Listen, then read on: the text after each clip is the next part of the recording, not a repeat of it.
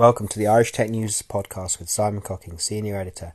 I'll be doing a series of interviews with people at the cutting edge of green tech, clean tech, and anything else that we think is interesting and worth listening to for you guys, our listeners. Okay, so today on the podcast, we have someone who we've chatted to before, is a very interesting and engaging person to talk to, has written for us occasionally, and is also busy doing his own thing. So today it's Minter. So first of all, thanks for coming on the podcast. My pleasure, Simon. Thanks for having me on. And so this is Minter Dahl. And for those that don't know, how would you describe who you are and what you do here and now, December 2020? Oh my gosh, a revolving question. So I am an American with French nationality. I was born in Belgium, raised in France, educated in England, and thus think of myself as somewhat polynational, polyglossy. I'm a speaker, author, consultant these days. For the last 11 years it's been now. And previous to that, I had a long career at L'Oreal, and I've worked in an investment bank. I've been a tennis pro and worked in a zoo. There you go. Sort of, like a mishmash of things. I'm good at lots of things, but great at nothing. Which actually is kind of a good thing, I would say. The whole jack of all trades, master of none is maybe more negative than it could be. I guess here and now we're talking to you because you have written a new book. And as I was saying, it was 3, and you've pointed out it's 4, but kind of 3 business ones. So what's the new book about, and what inspired you to write it? So the new book's about leadership, and you might say, oh my God, yet another book on leadership.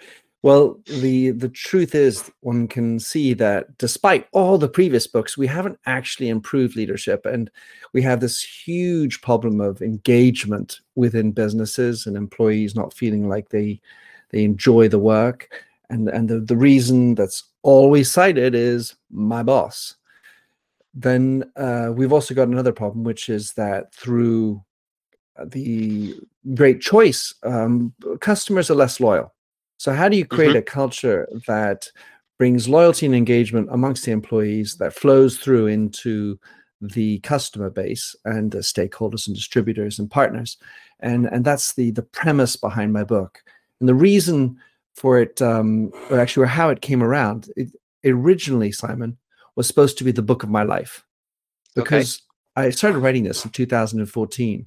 And then for a number of ridiculous reasons, including a call from a television station saying they wanted my film to go on telly, or a friend of mine dying, or very important reasons, I ended up putting it on the shelf. And the book has to be, if you want to be a genuine leader, it has to be both personal and professional, which is why it had to be a book of my life. In other words, me in my full Monty, imperfections included.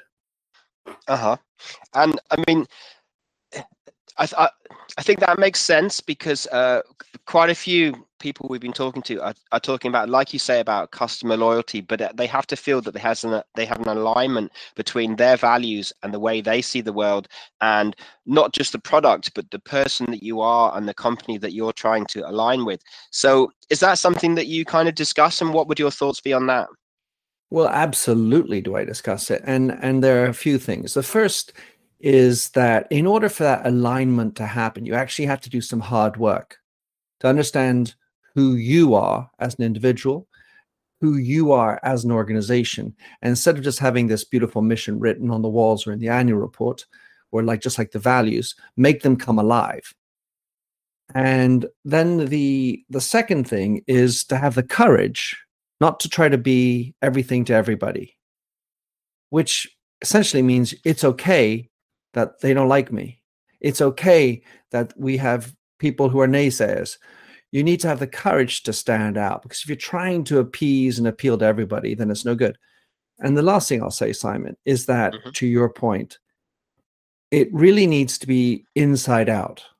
That's to say that what you're trying to achieve as an organization with your products or services you're selling, your number one fans need to start with you, and then your employees. And then as you go out towards the customers through whatever mechanisms you have, like your stakeholders or your distributors or whatever, as I was saying, partners, you need to make sure that the brand lives and is felt within all of those communities as well. So it's about having that strength to say, this is who we are, this is what we stand for, and damn it, it's not for everybody, and that's okay. And that needs to be felt within, from you through all the way to the customer. Yeah, look, I mean, and we did put it back to someone about what if companies just say this and therefore are greenwashing. And he was saying that, well, it won't really work because, like you're saying, if you don't bleed the way that you say that you are, then, you know, people will see that disconnect. And I guess that's what you're feeling too, yeah? Well, and not only does the internet allow for transparency, and so you can sort of see within a little bit, but under the kimono through sites like Glassdoor, or a rogue ex-employee, much less a rogue employee, can say things about how it really is.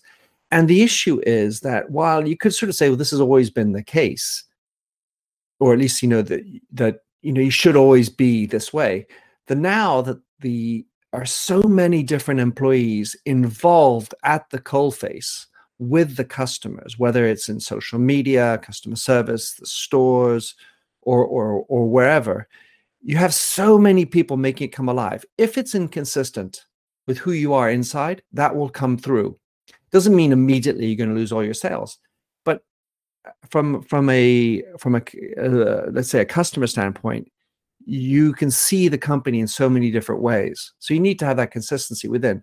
And the other point is this, is that employees can see everything now. It used to be you could sort of say to the shareholders, oh, well, we had a great quarter. We cut costs and, you know, reduced overhead by 20%, and we reduced headcount by 15% or whatever. Mm-hmm. And then you could just sort of imagine that the employees weren't hearing that. But now they're like, well, wait, I am headcount. That's how they think of me. So you need to create a kind of a culture that is speakable. So you're not talking outside of your bum on the wrong side to one community and saying another thing to another community. There has to be some congruency in it. And like I say, it's challenging. Sometimes, you know, what you say won't please everybody, but you need to have your core constituents aligned with you. Yep. No, I think that makes sense. With 2020 being what it was, did that affect? And so I guess it's been quite positive in some ways, in that it has nudged things forward faster because it's disproved people's reservations towards certain ways of doing things. As this played out, did this impact on your ideas as you wrote the book and how you were writing the book? Did you have to have, we've seen a lot of COVID rewrites of books that were in Genesis over the last 9 months or so. What was the impact with you? Was that a thing for you? Oh, yes. Certainly it had to be. And there are a couple of reasons, one of them very technical. But let me say that this year has not seen just a nudge. It's seen a rocketing forward, and along the way a lot of damage has been done. I think that we've pushed radically into this new world of remote work, but a lot of cultures aren't ready for it. A lot of people aren't prepared to actually lean in on it. And why it's absolutely brilliant is that it's made the personal visible in the professional. Mm-hmm. It used to be, you know, like, oh, well, you go to work, you put on your tie, quote unquote, and you leave behind all your worries about home and personal life, because that's not professional to talk about that. Well, now you peer into my living room or my bedroom and you see my cat jump up on the desk, or my child say, Papa, where's my whatever? And so and the book collections. I love seeing people's book collections. Well, of course, there's a lot of fraudulent books being in the back. I know. As if everything you do is what you read. Curated backdrops, yeah. Exactly right. Choose. Oh well, I only read Shakespeare and Chaucer. Yeah, right. So anyway, the other point was that I actually handed in my manuscript, Simon, even though I began this in 2014. Another big thing happened this year, which is I handed it in roughly, I think it was the 15th of March, 3 days before we locked down in Britain. Mm-hmm. So as a result, my publisher Kogan had to furlough, and my book was put on hold.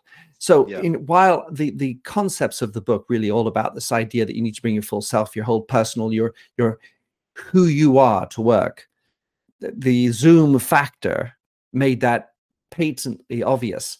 So meanwhile, the only thing I did in my COVID rewrite was just to be more relevant, add a few more stories that in anticipation of when the book would actually get on the shelves, quote unquote, I could be in with them and thinking about the reader, where they are, where they sit, and how they feel, and what they've experienced. Because if I left it all out, then I feel like I would have just airbrushed a whole, mega change that's happened in so many people's minds. Yeah. Look, I think so. Yeah. So look, I mean, Minter Dahl, the person that you were pinging around, talking at events, doing lots of different things. That's been different now. As we look to a post lockdown, post pandemic scenario. Are you going to revert to how you used to do things, or what's your approach and strategy for 2021 and beyond? How do you plan to play that one? So not easily, Simon. The fact is that my enjoyment was sharing that energy and the physical elements of it, and using stages as a theater. Now, when you're reduced to sitting in a chair and a little screen, it reduces the amplitude and what you can do. So it's a lot more challenging, not only to be effective in the way you speak, it's also difficult to transmit that energy without, let's say, using ridiculous devices. So I've had to myself try to figure out how to innovate, be a little bit risky, and bring into the screen things that can create surprise, create engagement. And I'm certainly not afraid to experiment with whatever's out there. Looking forward to 2021, I'm hoping that, and I'm putting together a show reel of my work online. Mm-hmm. And I'm hoping that we will get back into at least some kind of mixed meetings, because I still enjoy and appreciate the handshake and the physical elements. But I think the way forward has to be through collaboration. And reality is that digital is global. And so if I'm doing an event, why not think about bringing on somebody from Australia or Japan or from the States, and think of the world as your oyster, or as some Shakespearean person said, the world is your stage. So bring in collaborations and help work with other people. And the other thing, which I consistently say, give before expecting in return. And so I'm going to have to put that into motion by participating with others, helping out others, and hoping that somehow karmically things will come back to, because I need to, of course, pay the bills. Yeah, look, I think that's the thing, isn't it? Yeah, it's definitely opened the scope for collaboration, and then yet at the same time, there is a point at which it's like, if you want my time, then if I give you my time rather than give my time to someone else, then there has to be some compensation for that. So you're right. I think that makes sense. You mentioned tennis, working in the zoo, and an ultimate frisbee pops up occasionally. So So how did those elements help you and inform you in terms of how you deal with the world and help you to do things? So I'm going to pick up on the ultimate frisbee, because I was telling my son the other day. He says, "Do you wear bandanas?" And I said, "Well, you mean frisbee helmets?" Yes, I know what they are. And I used to play a lot of frisbee. In fact, I became rather good at it. And part of that was because I used to spend a lot of time in parking lots with lots of moving objects, cars and people, in anticipation of concerts. I used to travel and follow a rock and roll band around for 10 years, and I saw them a couple of hundred times. And so when you can thread a frisbee, was that the Grateful Dead? That would be the Grateful Dead. So there we were spinning discs and playing hacky sack and so on. So that's how I learned a thing or two. And the Grateful Dead actually is very instrumental. It features quite a lot in my book, because where I say it's about this being personal and professional, I came to this realization, which is why it was the book of my life, that my personal life has a tremendous impact on who I am as a professional. And it's okay. The professional life has had a tremendous and positive impact on my personal life. And where the two shall meet is that I, as a let's say out of the office, I was wearing tie-dyes and dancing like a maniac to the Grateful Dead. And I didn't feel that was inconsistent with who I was wearing a tie back in those days, that we still actually did that, Simon, at work. So I had the tie and the tie-dye.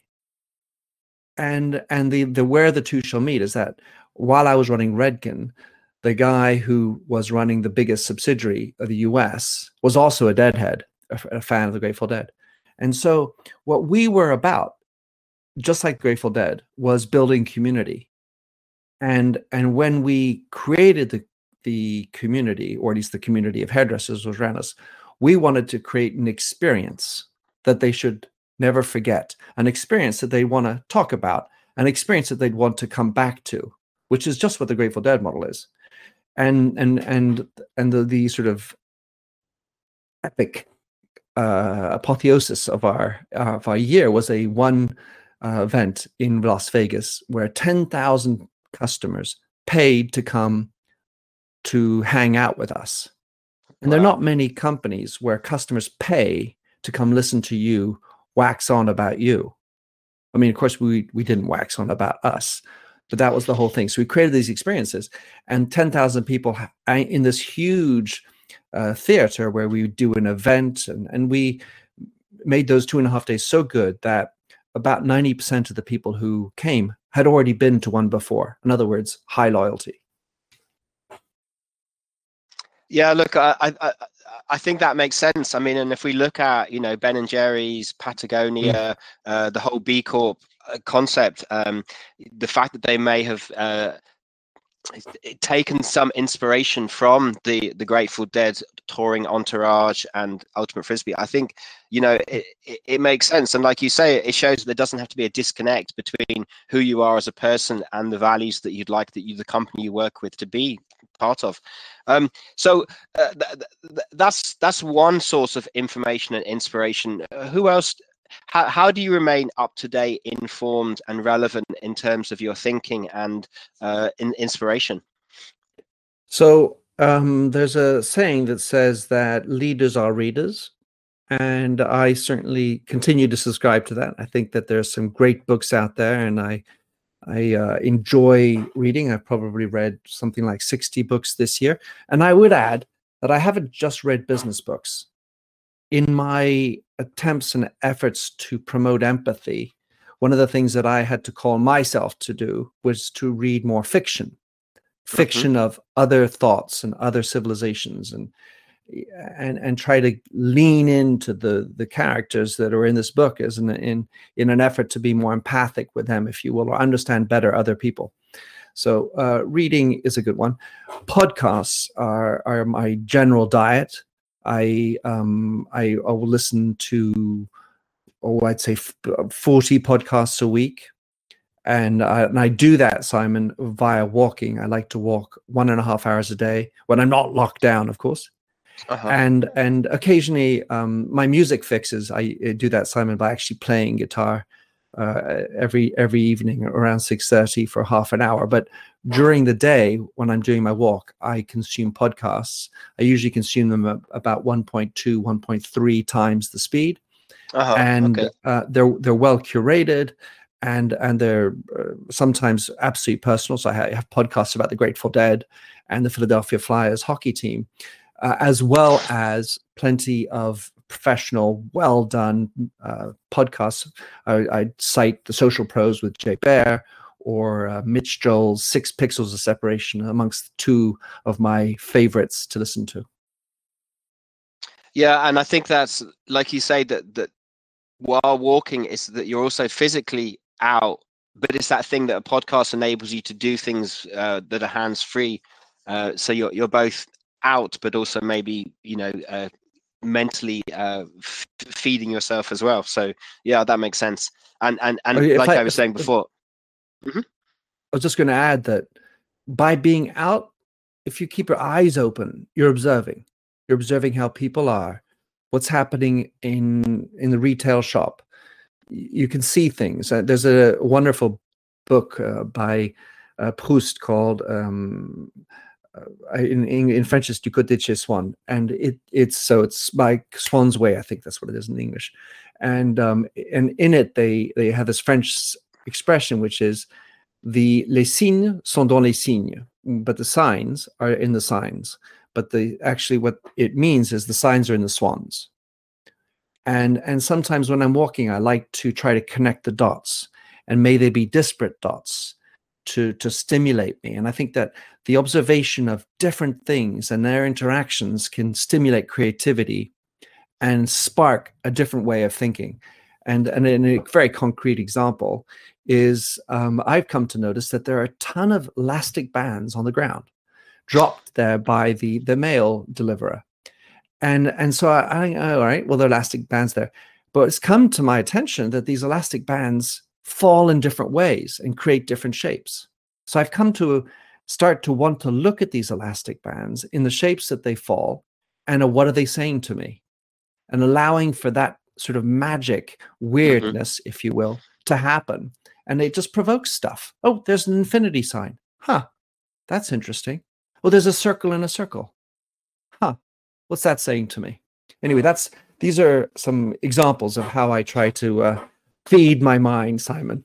No, I think definitely, and it's that thing that, you know, in the shower or walking the dog, basically when you're away from the device and notifications is when your mind is joining things up that you've been thinking about. So very much, yeah, looking at the elastic bands, looking at the clouds, you have to be open to reflect, really. So I think that would make sense. It's been a pleasure to talk to you. How can people learn more about what you do and follow what you're up to? Thank you so much for having me on, Simon. Fun to chat with you and explore what's beneath the Frisbee helmet. Should we say? So I have this weird name, minterdial.com. Very simple and easy to find if you can spell it. Minter like winter with an M, dial like the telephone or the soap.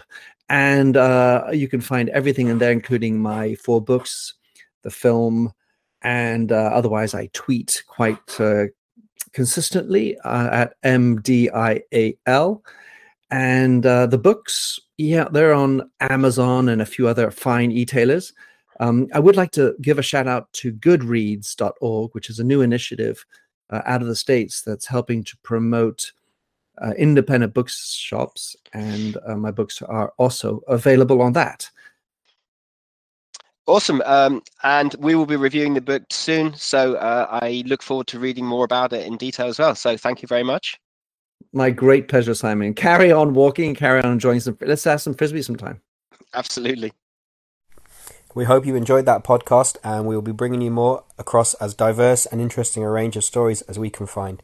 You're welcome to reach out to us on Twitter, LinkedIn, or by email, and give us any feedback and let us know what you'd like us to cover in the future. Thanks, and keep listening.